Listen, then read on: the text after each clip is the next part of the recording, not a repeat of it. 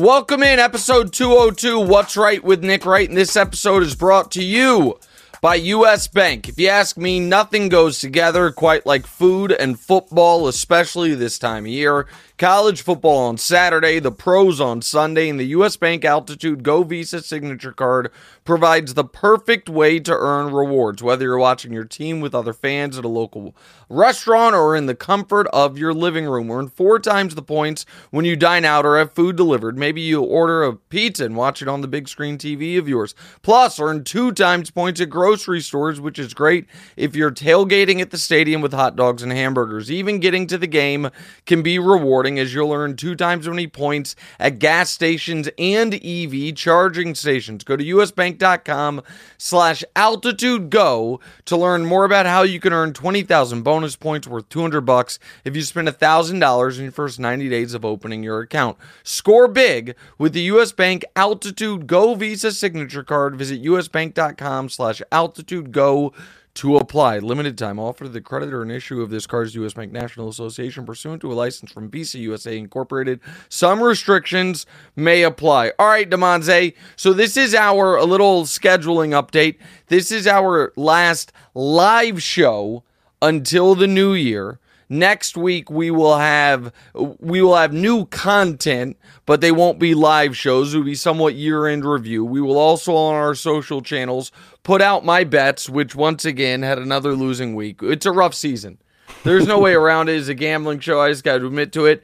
I'm running out of real estate to keep my streak of profitable years alive. I am running out of real estate to ever hit a 5-0. We don't have a lot of time left. With that said, the last time we didn't do a gambling show, Thanksgiving, and I gave out the picks online, I did go 4-1. So maybe the key is not overthinking it, putting them out right before the games kick off and going from there. Maybe that's helpful. Also, it probably was helpful that last time we did that, we had 2 of those picks were Thanksgiving Day games, and I gave them out Thanksgiving morning. So I had all the available information. Like this week, what am I supposed to do with some of these games when we don't know? So, Bucks, Jags. I don't know if the Prince is playing or not. And if he is playing, I don't know the forecast because my guy, the Prince, really seems to have trouble with a slippery football. So there's a lot of balls in the air, if you will. But we have a full show for you today. We're actually going to do a 4-segment show. We'll try to keep it to the regular time. So before we get into the start of the show, let's get into what missed the cut, including maybe the best performance in the NBA this season. Joel Embiid scoring 51 against arguably the league's best team, inarguably the league's best defense in the Minnesota Timberwolves. That's not on the show. Good thing CJ the Timberwolves Stroud, aren't able to defend free throws. Well, oh, wow. Taking shots at Joel Embiid. I mean, listen, he does. I wonder how many times he fell over during that game. Well, so listen, the kids call that being a foul merchant or something. Here's the thing about him falling. Joel Embiid was taught to fall when he was dealing with all those lower body injuries early in his career. Now, it might sound counterintuitive, but what the Sixers training staff and doctors said was because he's so big that landing awkwardly is worse for his feet, his ankles, his knees, than just kind of like slowly falling to the ground because it dissipates more force. Now, maybe you can argue he's taken that to an extreme, but that's on purpose. What they didn't want him to keep doing was, landing hard and trying to keep his balance. They told him basically, almost cartoonishly fall to the ground. Now, he does get a lot of foul calls that, I would wish the oldest player in the league who's played 70,000 minutes could get, but I guess it's never going to happen. CJ Stroud, probably not going to play against the Browns, still dealing with a concussion. And Tommy Cutlets makes an appearance at a pizza shop. And a lot of this Tommy DeVito commentary has struck me as slightly anti-Italian, or at least stereotypical, and I don't really love it as, your favorite Italian-American sports media member. Demonze, let's get to the show. All right, so Miami and the Cowboys, they go head-to-head this Sunday, Christmas Eve. Dallas doesn't have a statement win outside of going 1-1 with Philly. and Miami hasn't beaten a winning team. I think we got a tweet for those watching on YouTube from you. But which one of these teams would prove to be a Super Bowl threat with a statement win? I don't know. I can't read it. Oh, that's fine. So the tweets from NFL on CBS, Cowboys-Dolphins will be the first game in NFL history between teams with 20 combined wins, but one or fewer against teams above 500. Cowboys 1-3 against teams above 500. Dolphins 0-3 against teams above 500. So before I answer the question, something on the above 500 stuff. It is noteworthy. It's slightly misleading. So here's the question I would ask the audience. Will you think the Cowboys are a far better team than you think they are right now if the Rams beat the Saints tonight? The Rams beating the Saints should have no impact on what you think of the Cowboys, right? And let's go ahead and say also, if Seattle beats the Titans this weekend, will you think the Cowboys are a far better team than you think they are right now? Probably not. But if those two things happen, all of a sudden the Cowboys have 3 wins against teams above 500. So the reason the Rams and the Seahawks aren't above 500 is because the Cowboys beat them. They're both 7-7. And so I understand you beat up on bottom feeders critique, but 2 of the Cowboys' wins came against teams that I think are going to be playoff teams potentially. Certainly the Rams and possibly the Seahawks, and right now those don't count as above 500 wins, but they might by the end of the year. Now, to the question about who proves to be a Super Bowl threat with a statement win this week, I think it's Dallas. I think Dallas has all the makings of a legitimate Super Bowl contender. Now, maybe it won't matter because the Niners are just too good for everybody. That seems to be what Vegas thinks. That's certainly what the media thinks. Every NFL conversation seems to be polluted by the fact that the vast majority of the media seems to think the whole league is, as you would say, Demonte, mid or worse, except for the Niners and maybe the Ravens. It's like the Niners are great, the Ravens are potentially really good, and everyone else stinks. Because when we talk about the Chiefs, the Cowboys, the Dolphins, who are, in my opinion, 3rd, 4th, 5th in most people's power rankings, we only talk about what they're not good at. So if we're only picking apart teams that are consensus top 5, the other, you know what? Let me change it. I think the media actually thinks there's 3 good teams. 1 great team, the Niners, and then 2 good teams, the Ravens and the Buffalo Bills. The Buffalo Bills get more credit for their season than teams that have been consistently good all year get for theirs, but that's, that is what it is. Now, the Dolphins, I thought, had a really impressive win this past week. I understand it was against the Jets, but the way they did it and doing it without Tyreek. I'm also impressed by the media at large's ability to accurately and I think fairly watch Tua Tagovailoa, say he's good but probably not great, recognize and how the they system. Don't do it for Brock Purdy. Is that where you're about to get exactly to? Right. Exactly right. It's amazing to me that we can have, and by the way, Tua this week did something Purdy has not been able to do, which is play a game without one of his Avengers and play great. We're yet to see that from Brock this year, but for some reason, I've got to deal with Brock Purdy being an overwhelming favorite to win league MVP, and Tua, whose numbers aren't as good, but they're in the same ballpark, has just been totally dismissed as a candidate, as he should be, by the way, because people are like, oh, it's Tyreek. We see Tua do it without Tyreek. Nobody cares. It's a weird thing going on. With all that said, I think Dallas wins. Miami's in with a bunch of injuries. None of their entire offensive line missed practice yesterday. That seems like a problem. We don't know if Tua is going to play. And I think Miami is a good, not great team.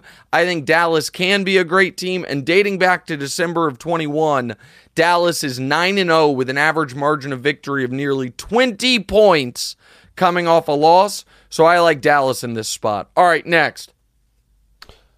All right, so the Ravens are facing off against the Niners. I think that's next Monday. Yeah. What are you going to do, buddy? That's Christmas night. Who are you rooting for? These are your two guys. These are Brock and Lamar. But I mean, you're a huge Brock Purdy Brock isn't fan. my guy. I just think you're unfair to him, and I feel like I got a cape for him sometimes. But okay. But yeah, I think this will be a good chance to see how we match up against the Niners. I think it's scary. I think if we stay within 7 points, I'm happy. Oh wow, no faith in your Ravens. No, it's. I mean, Lamar is going to be. I think he's going to be forced to throw the ball this game, and I would like to see him be forced to throw the ball and see how it turns out. I'm saying within 7 to be modest, but I think there's a chance they win the game.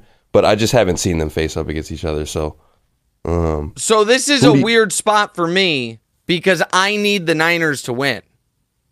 I'm going to be Christmas night rooting for Brock Purdy because I need the Ravens to lose twice in the final 3 weeks for the Chiefs to be able to get the Chiefs, yeah. So I need the Niner. I'm going to be a big Brock Purdy fan this weekend. I guess my best possible result would be somehow like a 10-3 Niners victory where Purdy doesn't play well, but the Niners find a way to win. That would be, for my own take agenda, the best case scenario. I do think that I think the Ravens defense absolutely could give the Niners some real trouble. With that said, this is the Ravens going cross-country to a Niners team that is not only rolling but fully healthy. And the Ravens, and I know, DeMonte, maybe you agree with me. I shouldn't say I know, because I don't know if you agree or disagree with me on this.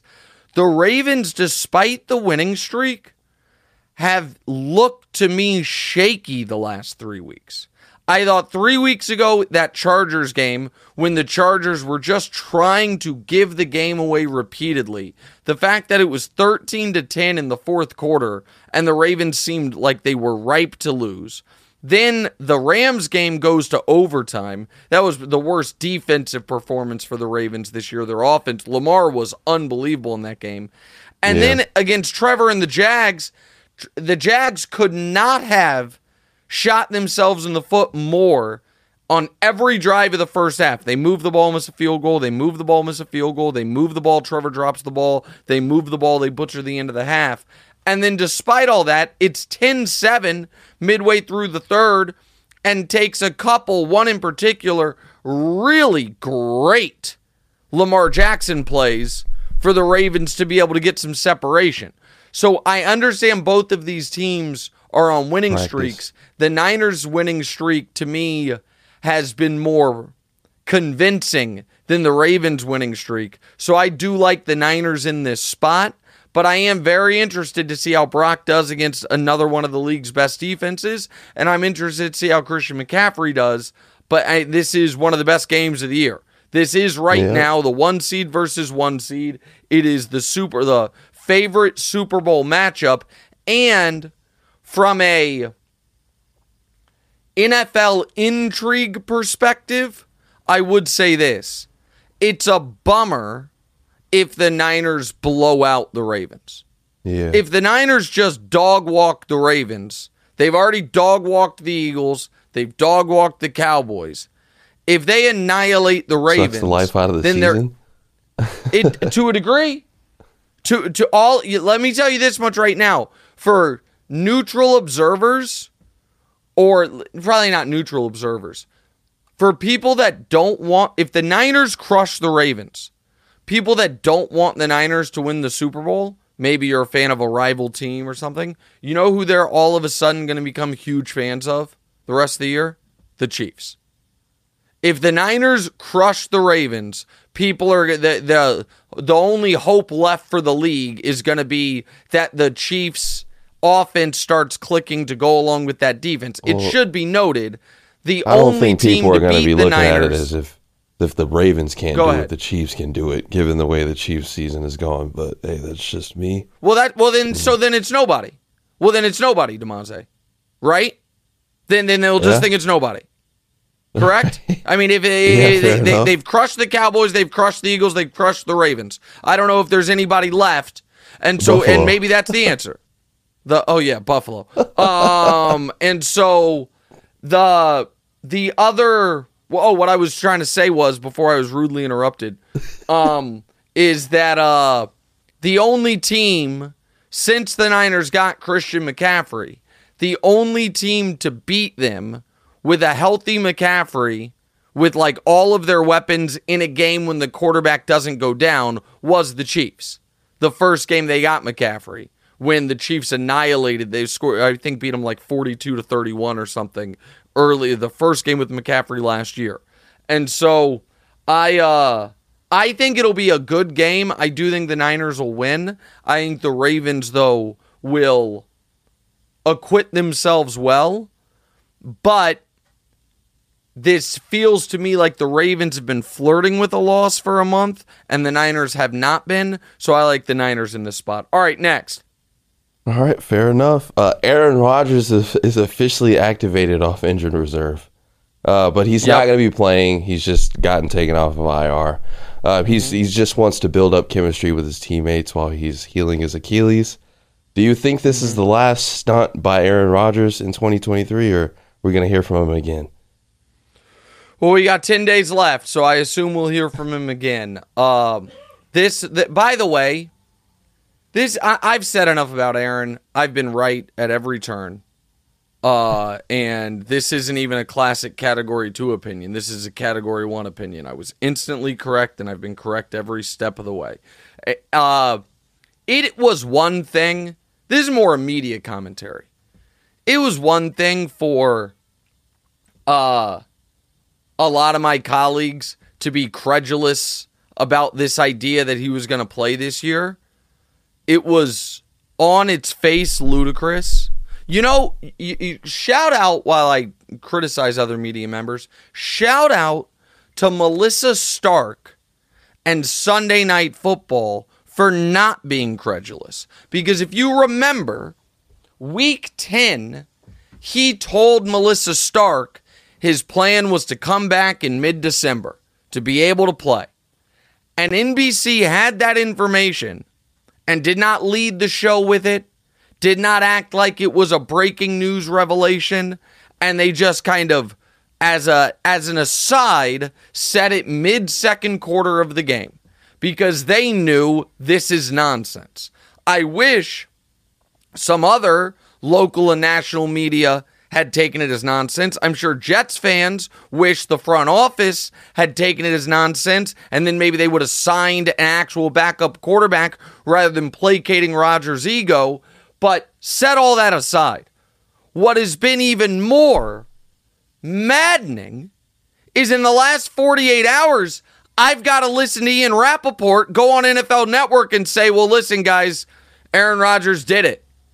He accomplished what he said he was going to do. No, he bleeping didn't. And the idea that we're now going to say, oh, unprecedented recovery, based on what? You don't think there have been other people who popped their Achilles who, if they wanted to, for a dog and pony show, take off the walking boot early and put on a specialized shoe, they could do it? Of course they could. Now, if they did it, their doctor would then say, what are you doing? But they could do it. You don't think there are other people that 3.5 months in could cosplay backup quarterback at practice? Of course they could. But it would be ridiculous to no positive end and just to be like, look at me, look at me. And it is the fact that now the Jets, this morning, DeMonze, the Jets had to cut a player. Cut him. We have 53 roster spots. Aaron's taking one. IR? You're cut. Oh. Yes. Oh, wow. They had to cut a guy. Now, the media is cleaning this up for Aaron. They're like, oh, he was a vested veteran, so he still gets paid. Great. They still had to cut him. They had to move him down. He will then revert to practice squad, which then you know what that means? Someone on the practice squad gets cut.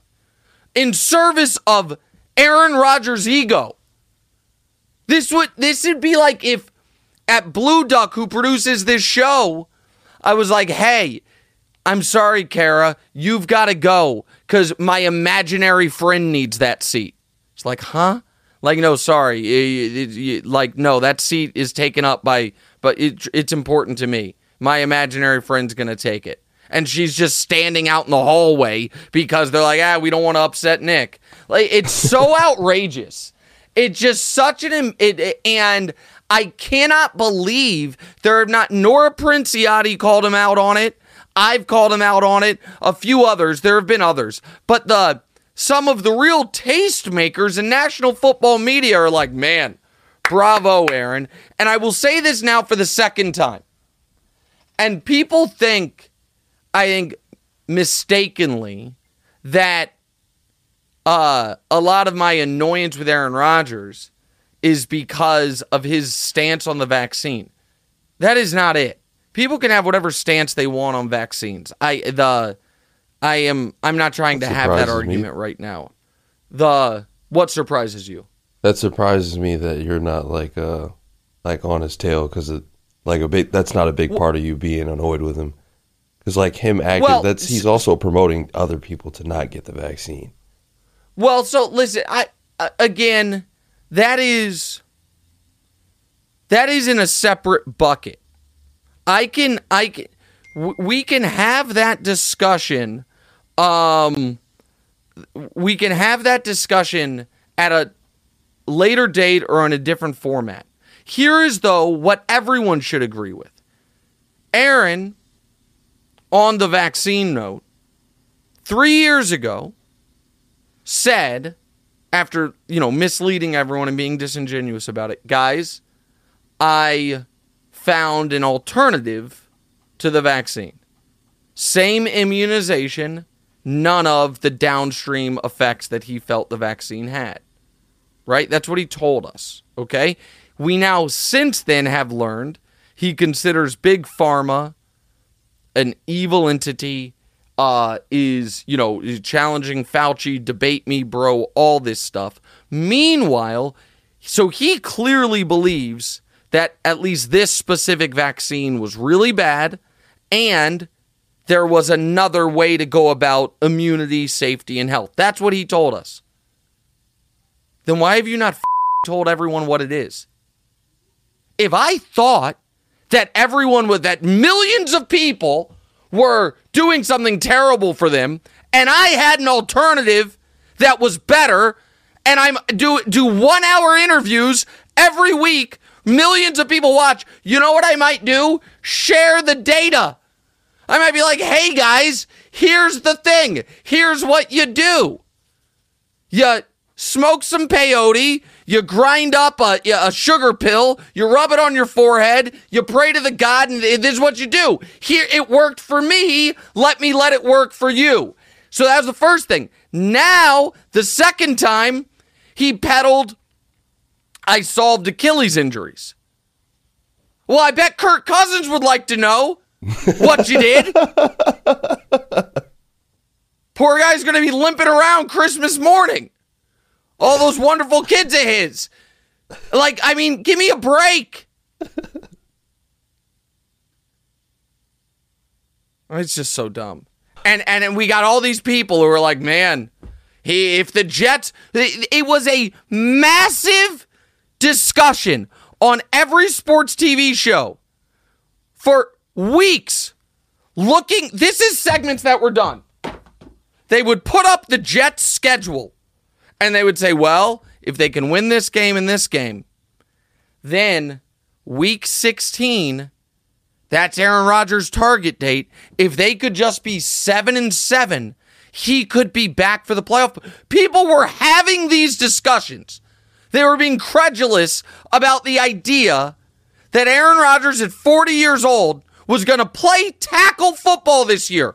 And then 3 weeks ago, as a birthday present to the guy, they opened his practice window, and we saw the video of him at practice. And the quarterbacks are doing jumping jacks, and Aaron's lightly bobbing on his knees. And then guys are jogging, and Aaron is 35 paces behind them. And it's like, but in 15 days, he's going to be trying to elude Myles Garrett. The whole thing was so dumb. And and people are like, this is all from the same studio that gave us I wasn't ducking your calls. Everyone knows I don't have phone service where I live. You have to FaceTime me. From the same studio that gave us, how dare you say I gave the Jets an offseason wish list? I never would. Meanwhile, they signed Randall Cobb, Alan Lazard, hired your BFF to be their offensive coordinator, and Tim Boyle's their third-string quarterback. Like, the guy, it's just such phony nonsense. I don't know what people are like, I don't understand, and maybe I'm missing it. Maybe this bill's going to come due for me. Maybe I'm going to find out that there's power wielded that I was unaware of. But everyone knows it. And so few of us are just actively calling it out. The same guy who had the audacity to go after Kelsey, call him Mr. Pfizer, when he works for the heir of the Johnson & Johnson fortune. And it's like, what are we talking about? This guy. Now I got to hear how he accomplished his goal. This is probably his version of Draymond's like antics, getting all hyper aggressive and the chokeholds. He's getting old, running out of sauce, new tactics. Well, that's the other thing. I feel like he's always kind of been like this, but it's just more extreme these days. Well, and here's the other thing. If you're a Jets fan, God love you. I read the Rich Cimini article this morning. It's like questions for the Jets. The first one was, should they bring back Saleh and Douglas? Well, Douglas is 25-55 as a GM. Saleh's 16-32 as a head coach. Obviously, the answer is no, but then it's like, but Aaron likes him. Well, then I guess you got to bring him back. The next question was, should they bring back Nat Hackett? And they're like, well, the Jets offense has scored 13 touchdowns. They've played 14 games. They probably shouldn't bring him back, but it would upset Aaron Rodgers. They are doing all of this as if they have Heat-era LeBron James as the guy. It's like, man, might piss him off, but like, what are we going to do? He's a guy who this year, in the last 2 seasons, the best Packer quarterback play we've seen has come from Jordan Love. And they're doing it for a soon-to-be 41-year-old Aaron Rodgers. Get out of here. What's up, everyone? It's Nick Wright, and I got something exciting to talk to you about today. Angie, your ultimate destination for getting all your jobs done well. Now, Angie isn't just your average home services marketplace. It's a game changer with over 150 million homeowners served and a network of over 200,000 skilled pros. Angie has experience and expertise to tackle any project with ease. Whether you're looking to spruce up your backyard or undergo a major home renovation, Angie's got your back. And their pros are locally based, often running small businesses right in your community. And here's the best part. Angie makes the process seamless. From researching and comparing pros to scheduling services at your convenience. Angie's user-friendly platform puts you in control.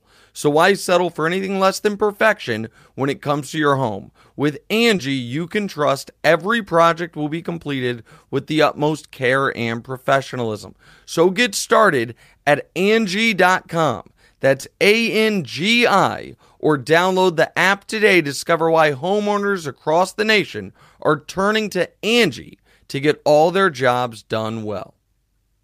Warmer, sunnier days are approaching, so fuel up for them with Factor's no prep, no mess meals. Factor will help you meet your wellness goals just in time for summer, thanks to a vast menu of chef-crafted, never-frozen meals with options like Calorie Smart, Protein Plus, and Keto. These fresh meals are ready to eat in just 2 minutes. So no matter how busy you are, you'll always have time to enjoy nutritious, great-tasting meals. Variety? They have that. Factor has 35 different meals and more than 60 add-ons to choose from every week. Working on wellness goals? Factor has you covered with dietitian-approved meals and ingredients you can trust. How do they taste? They're delicious. From breakfast to dessert, stay fueled with easy, nutritious, and delicious options. What about quality? Each Factor meal is restaurant quality with premium ingredients like filet mignon, blackened salmon, and shrimp. So start spending less time in the kitchen now because you don't have to shop, prep, cook, or clean up. Make today the day you kickstart a new healthy routine. What are you waiting for? Head to factormeals.com/NickWright50 and use code NickWright50 to get 50% off your first box plus 20% off your next month. That's code NickWright50 at factormeals.com/NickWright50 to get 50% off your first box plus 20% off your next month while your subscription is active. All right, well, welcome back in. What's Right with Nick Wright, episode 202. We'll do our picks in about 10 minutes. But first, Demonze, we got a Shaq and Steph conversation, and then we're going to play a quick holiday game. Go right ahead. Yeah, so Steph hit a game-winning 3 in overtime versus my Celtics, obviously. And Shaq says that Steph Curry belongs in the GOAT conversation now. We already know who your GOAT is, but where do you think that Steph Curry lines up as in the GOAT debate? He's not in it. No. He's not in it. No, I mean, but this is why, like, I love Shaq. And Shaq also said, he's like, Steph's better than I was. We can have that discussion. Obviously, couldn't find 2 more different players, but like in all-time rankings, we can have that discussion. Shaq is very generous of spirit when it comes to, like, other legendary players versus him. Yeah. The only guy he always tries to tear down is Barkley.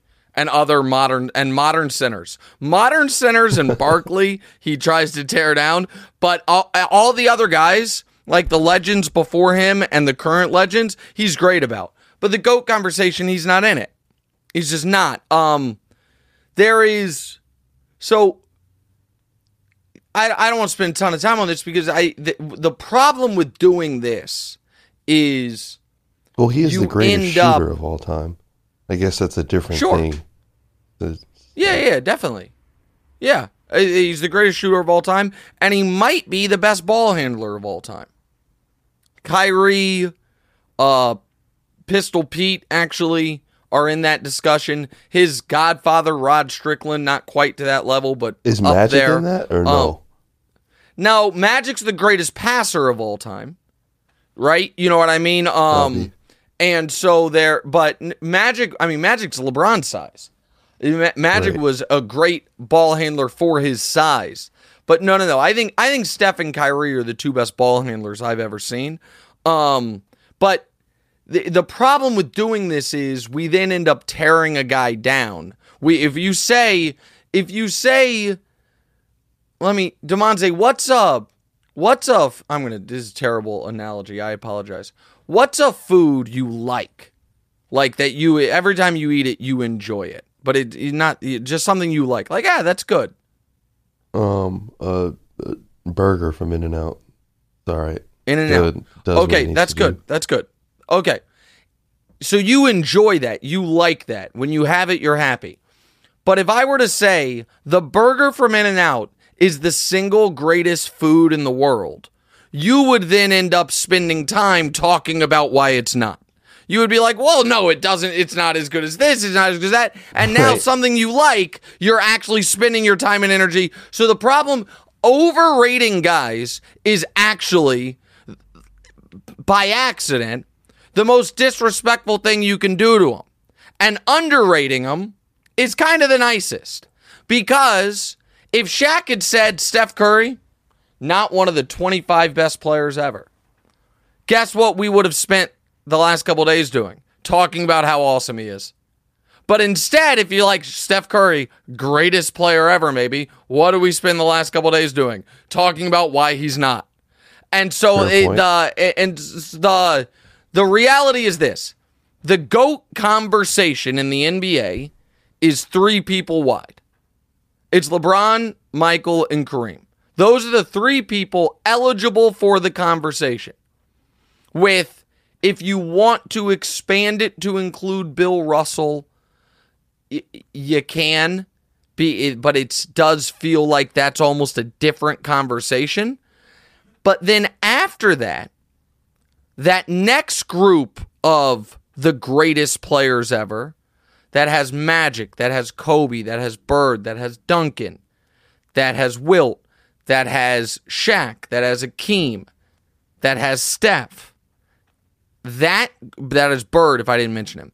In that group, you can make an argument for Steph against any of them. Now, I don't have him ahead of any of those guys I just listed. I don't. But if someone were like, Steph Curry was better than Shaq, or Steph Curry is better than Akeem, or Steph Curry was better than Larry Bird, you can at least craft the argument. I know people started to have the Steph versus Magic argument.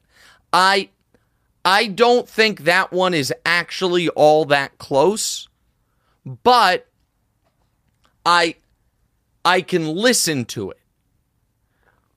But that's the apex of where it's listenable. Like you can, if that makes sense. I think you can at least, without making a fool of yourself, make the Steph was better than Kobe argument. You can. I disagree with it, but you can make it. You can make the Steph was better than Duncan argument. I disagree with it, but you can make it. You can even squint hard enough to make the Steph was better than Magic argument, who I believe is the fourth greatest player ever. But that's where it ends. So the absolute top of where he can get to from a credible argument standpoint is fourth. I think he's more like 11th, but it would be fourth.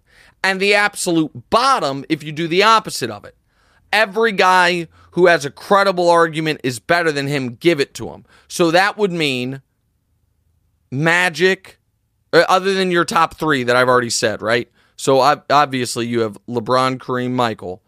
And then I'm not going to do order, but I'm going to do the guys. I'm going to try to do them off the top of my head. If I'm missing anyone obvious, say it in my ear. But you would have Magic, you would have Russell, you would have Wilt, you would have Duncan, you would have Kobe, you would have Bird, you would have Akeem, you would have Shaq, you would have Moses, you would have Dr. J, you would have, and again, I have Steph ahead of Moses and Dr. J, but I'm just trying to, you would have Isaiah Thomas, you would have Kevin Durant. Am I leaving anybody out? I hope I'm not. I think I listed all.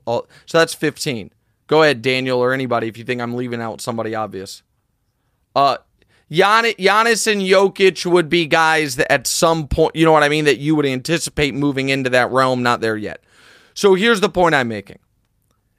You cannot have an intelligent conversation about Steph Curry's all-time ranking and have him lower than 16 or higher than 4. Anywhere from 4 to 16, you can make a semi to wholly credible case for. Anywhere out lower than that, if all of a sudden you're like D Wade was better, Dirk was better, because those are Barkley was better, those are the guys in the next kind of grouping, you sound ridiculous.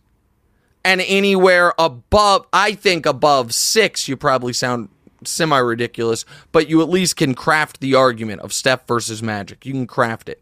But anywhere above that, you sound ridiculous. So he has to be, if you want a seriously taken ranking, somewhere from 4 to 16 all-time in the Pantheon. And so anything lower, you're going to sound like a total hater, and anything higher, you're being ridiculous. All right, let's play the game. Naughty or nice, go ahead. All right. We haven't played this game. I like that graphic. Go ahead. Kind of looks like Adam Sandler. But we haven't played this game in a year. Me, buddy. We're bringing it back. Yeah, I did. My bad. So we're playing naughty or nice, and we'll give you a couple examples, a naughty and a nice one. So the NBA has given us Celtics versus Lakers on Christmas Day. We'd call that a nice category. And the NFL is giving us Broncos versus the Patriots on Christmas Eve. We would call that naughty. Disagree. I actually think that's quite nice. It's a total non-watch. Christmas Eve so non-watch. You can just enjoy your Christmas Eve. Yeah, exactly right. I actually think it's quite naughty that the NFL's giving us Niners Ravens on Christmas Day. One of the best games of the year on Christmas Day. Chiefs Raiders. Also, I think it's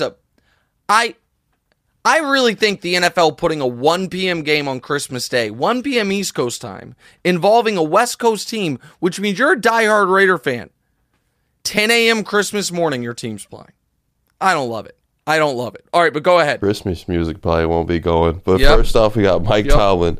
Pittsburgh fans are starting to get impatient with the Super Bowl winning coach Mike Tomlin, who can't seem to figure out the offensive side of the football since Big Ben Prime's prime ended.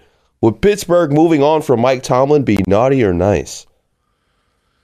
I think naughty. Listen, I think Mike Tomlin's still a really, really good coach. They haven't been able to get the quarterback situation right, and that's killed them. But I think that I understand if they do it. I think it would be a mistake. Next. The NBA has always owned Christmas Day, but now the NFL is taking over again. On one hand, it's nice for NFL fans, but on the other, football is getting greedy during the holiday season. Is the NFL encroaching on Christmas Day naughty or nice? I think it's naughty. I just kind of alluded to it. The thing about the NBA is, especially this time of year, even on Christmas, you can passively watch.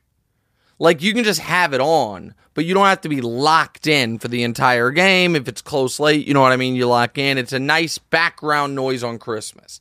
NFL's not like that, especially if it's your team.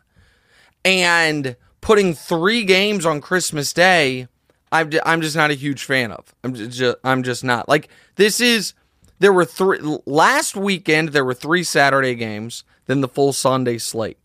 Now, this coming weekend, there's 3 Saturday games, December 23rd, a full slate of Christmas Eve games, and then 3 Christmas Day games. I just don't love it. All right, last. The Suns and Mavericks have been one of the best rivalries over the past few years in the NBA. Luka and Booker have gone at it in these games and have been chippy to say the least.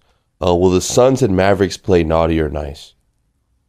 Oh, no, they don't like each other, and I love it. I love the chip on that Luka and Booker have towards each other. And no, I think that's a great budding rivalry that I really do enjoy. All right, we'll do our gambling part in just a moment. All right, welcome back in. What's Right with Nick Wright, episode 202. And the holidays are upon us. And I know everyone will start thinking of what gifts to buy their significant others. I know I have. Well, I'm excited to share a great holiday gift idea. Lightbox. Lightbox lab-grown diamonds are proudly grown from 100% renewable wind energy at the Lightbox Lab in Portland, Oregon. Not only that, but they're simply priced. Lightbox's lab-grown diamond jewelry ranges from classic studs to more of-the-moment tennis bracelets, drop earrings, and more. I know my wife would love any of these. DeMonze is wearing and loves the earrings Lightbox sent him last month. Lightbox lab-grown diamonds are perfect for family, friends, or even yourself. Make it easy for yourself and get everyone something special with the discount we have for you. Shop now at lightboxjewelry.com and use promo Nick Wright, just my name, Nick Wright, for 10% off site-wide. All right, DeMonte, before we get to the gambling show, I during the break, I looked at Twitter, and I see this tweet. Kurt Benkert, who was a NFL backup quarterback for a bit with the Packers, tweeted, Brock Purdy is simply a modern-day Drew Brees with more athleticism. And then David Lombardi, who covers the Niners for The Athletic, not a nobody, a professional NFL writer, 100,000 Twitter followers, okay? This is what he wrote. Brock Purdy is Drew Brees with Lamar Jackson's 10-yard burst. which is exactly what Kyle Shanahan was looking for at the quarterback position in 2021. You want to find Drew Brees who can move like Lamar Jackson. Yeah, I know. Yes, agreed. You would like to pair up the most accurate quarterback in NFL history with the most athletic quarterback in NFL history. And maybe I'm just a fool. And they did it. They did it. I mean, you know what, guys? They did it. That's making the television show today. I'm telling you right now, Hubs, if you're watching this, this is making the television show. David Lombardi. San Francisco 49ers coverage at The Athletic. Brock Purdy is Drew Brees with Lamar Jackson's 10-yard burst. Okay. All right, let's go to the picks. We need a 5-0 week to get to 500. That's the reality of it. Tampa plus 3.5, never a doubt. Miami minus 8.5, never a doubt. The Giants plus 6 against New Orleans. That one didn't work out. Dallas plus 1.5 at Buffalo. They got annihilated. Jacksonville plus 3.5 against Baltimore. It was raining, so I don't even know if that should count. But we've spent a lot of time in the past on these picks.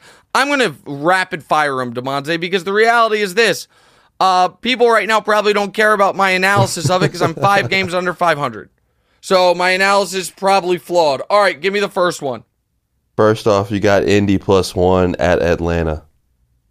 Yeah, I think Atlanta stinks. I think Indy's getting healthier. Jonathan Taylor's supposed to play.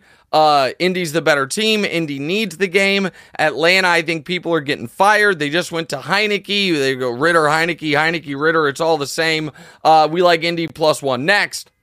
You got Washington plus 3 at the Jets. Yeah, I mean, the Jets have looked competent once in the last month and a half, and it was the one game that Zach Wilson had an out-of-body experience and played great.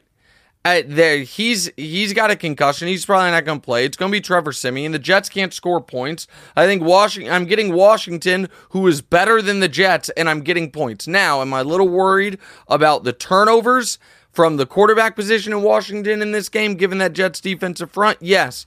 But two really bad teams, give me the 3 points. It's that simple. Next. Detroit minus 3 at Minnesota. Yeah, I mean, this is Jared Goff in a dome. It's Jared Goff in a dome against a team who, is now on their third different quarterback of the season. Detroit needs the game. I understand Minnesota desperately needs it. I don't believe in this version of the Minnesota Vikings.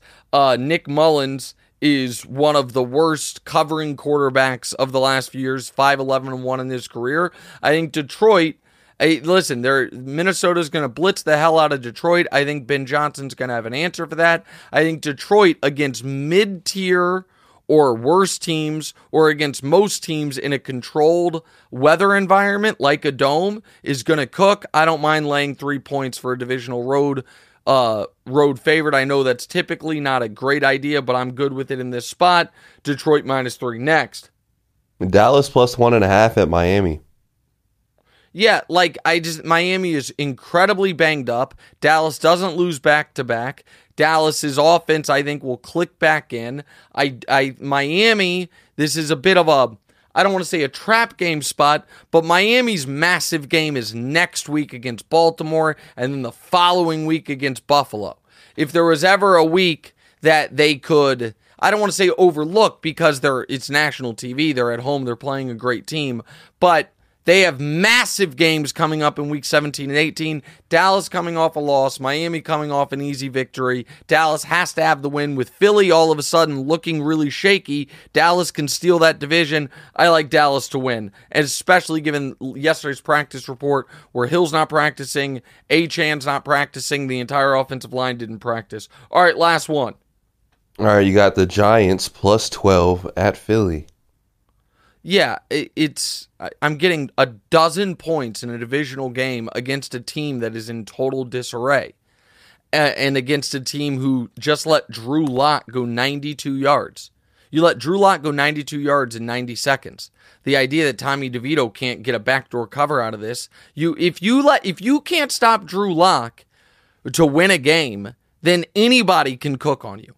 The Philly defense is in shambles. They had Matt Patricia calling plays. Matt Patricia, who famously carries around a pencil, even though his play sheet's laminated and you can't use a pencil on a laminated piece of paper, but he does it because he's trying to cosplay as Bill Belichick. Yeah, I'll take the Giants getting 12 points in a divisional game. So the picks this week are Indy +1, Washington +3, Detroit -3, Dallas +1.5, and the Giants +12. Last week, DeMonte and I both did a teaser.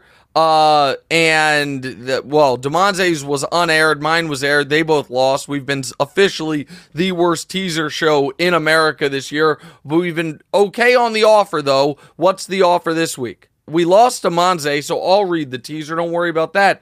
We're calling this one Joe Burrow is a system quarterback. I'm not saying that's what the offer is. Jake Browning to throw for 300 yards and over 1.5 touchdown passes for Pitt, or versus Pitt for Jake Browning. I'm not going to take that. I do understand it, but I think that's a little too rich against the against the Steelers defense. Read your listener questions in the chat. You can still put them in. We'll do that next. What's right?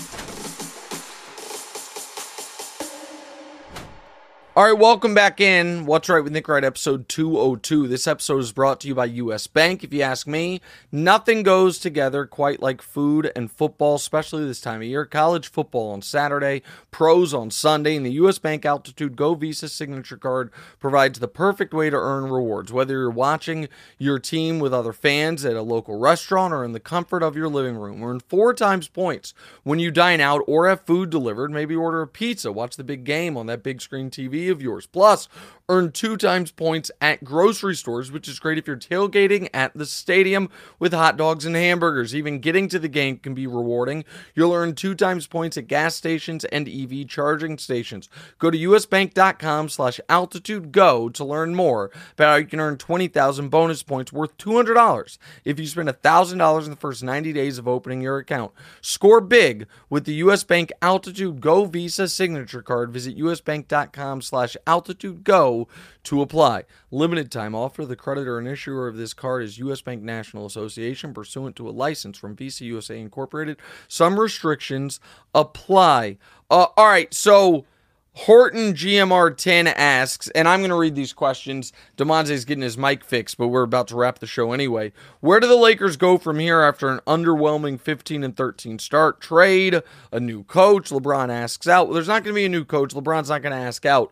I do think that they're going to make a significant trade at some point. I also think that it does seem like they put a lot of effort and energy into that in-season tournament, and since then, for them and the Pacers, things haven't been quite right. I don't have really the answer on that, but you can't be getting blown out by the Chicago Bulls. Give me a break. Daniel Christasek, asked, could Kadarius Toney's receiving issues be an equipment management issue? He's wearing different gloves than other guys. I've never thought of that. I did have the Galaxy Brain take, though, yesterday, and I think the producers will love this, including producer Kara, who once upon a time I called an intern, and just earlier this show I fired for an imaginary friend. Sorry about that, Kara. Here's my Galaxy Brain Kadarius Toney drops take. If he were worse, it'd be better. The take is this. The Kadarius Toney drops, if they were traditional drops that just went through his hands, down, nobody would care. But because he's almost catching it and then trying to double catch it, and he pushes it up, they turn into interceptions. If he was worse, nobody would care about these drops. Cutlass asks, do you ever think we'll see Steph and LeBron team up before they retire? Listen, if the Warriors, Suns, and Lakers all have disappointing seasons as it looks like they're all going to, I personally would love to see, I think Oklahoma City's the only team that could make this happen as far as cap space and trade assets. I'd love to see an old guys team next year. LeBron at 40, Steph and KD both at 36, those 3 guys just taking, like in a sports movie, 3 of the oldest players in the league, 3 legends teaming up against all the young guys, but no, I don't think we'll ever see it. And then the last one is Zane Martin asks, because the NFL's a hard salary cap league, do you think salary should be considered for MVP? Sure, let's give Purdy more advantages. No, it shouldn't be considered for MVP. It should be considered as far as what player is adding most value given the cap, but that's totally separate from what the award most valuable player is supposed to be. All right, guys, be on the lookout next week. We'll have kind of a year-end recap new episode for you. You can see me on TV, of course, all throughout this week and next week as well. But if I don't talk to you before then, have a wonderful holidays, have a great new year, and we'll talk to you guys soon. What's right? Hey, it's Nick Wright. Thank you so much for watching. Please do us a favor. Click subscribe. It helps my ego, and DeMonze's got a financial bonus writing on a number of YouTube subscribers, so help him out. And also, click the bell. I don't know what the bell does, but they tell me to tell you to click the bell. And your audio listeners, people that have commutes, drives, whatever it is, subscribe to the podcast as well, wherever you get the podcast. Same show, just in your ears instead of through your eyes. All that, check it out. Appreciate y'all.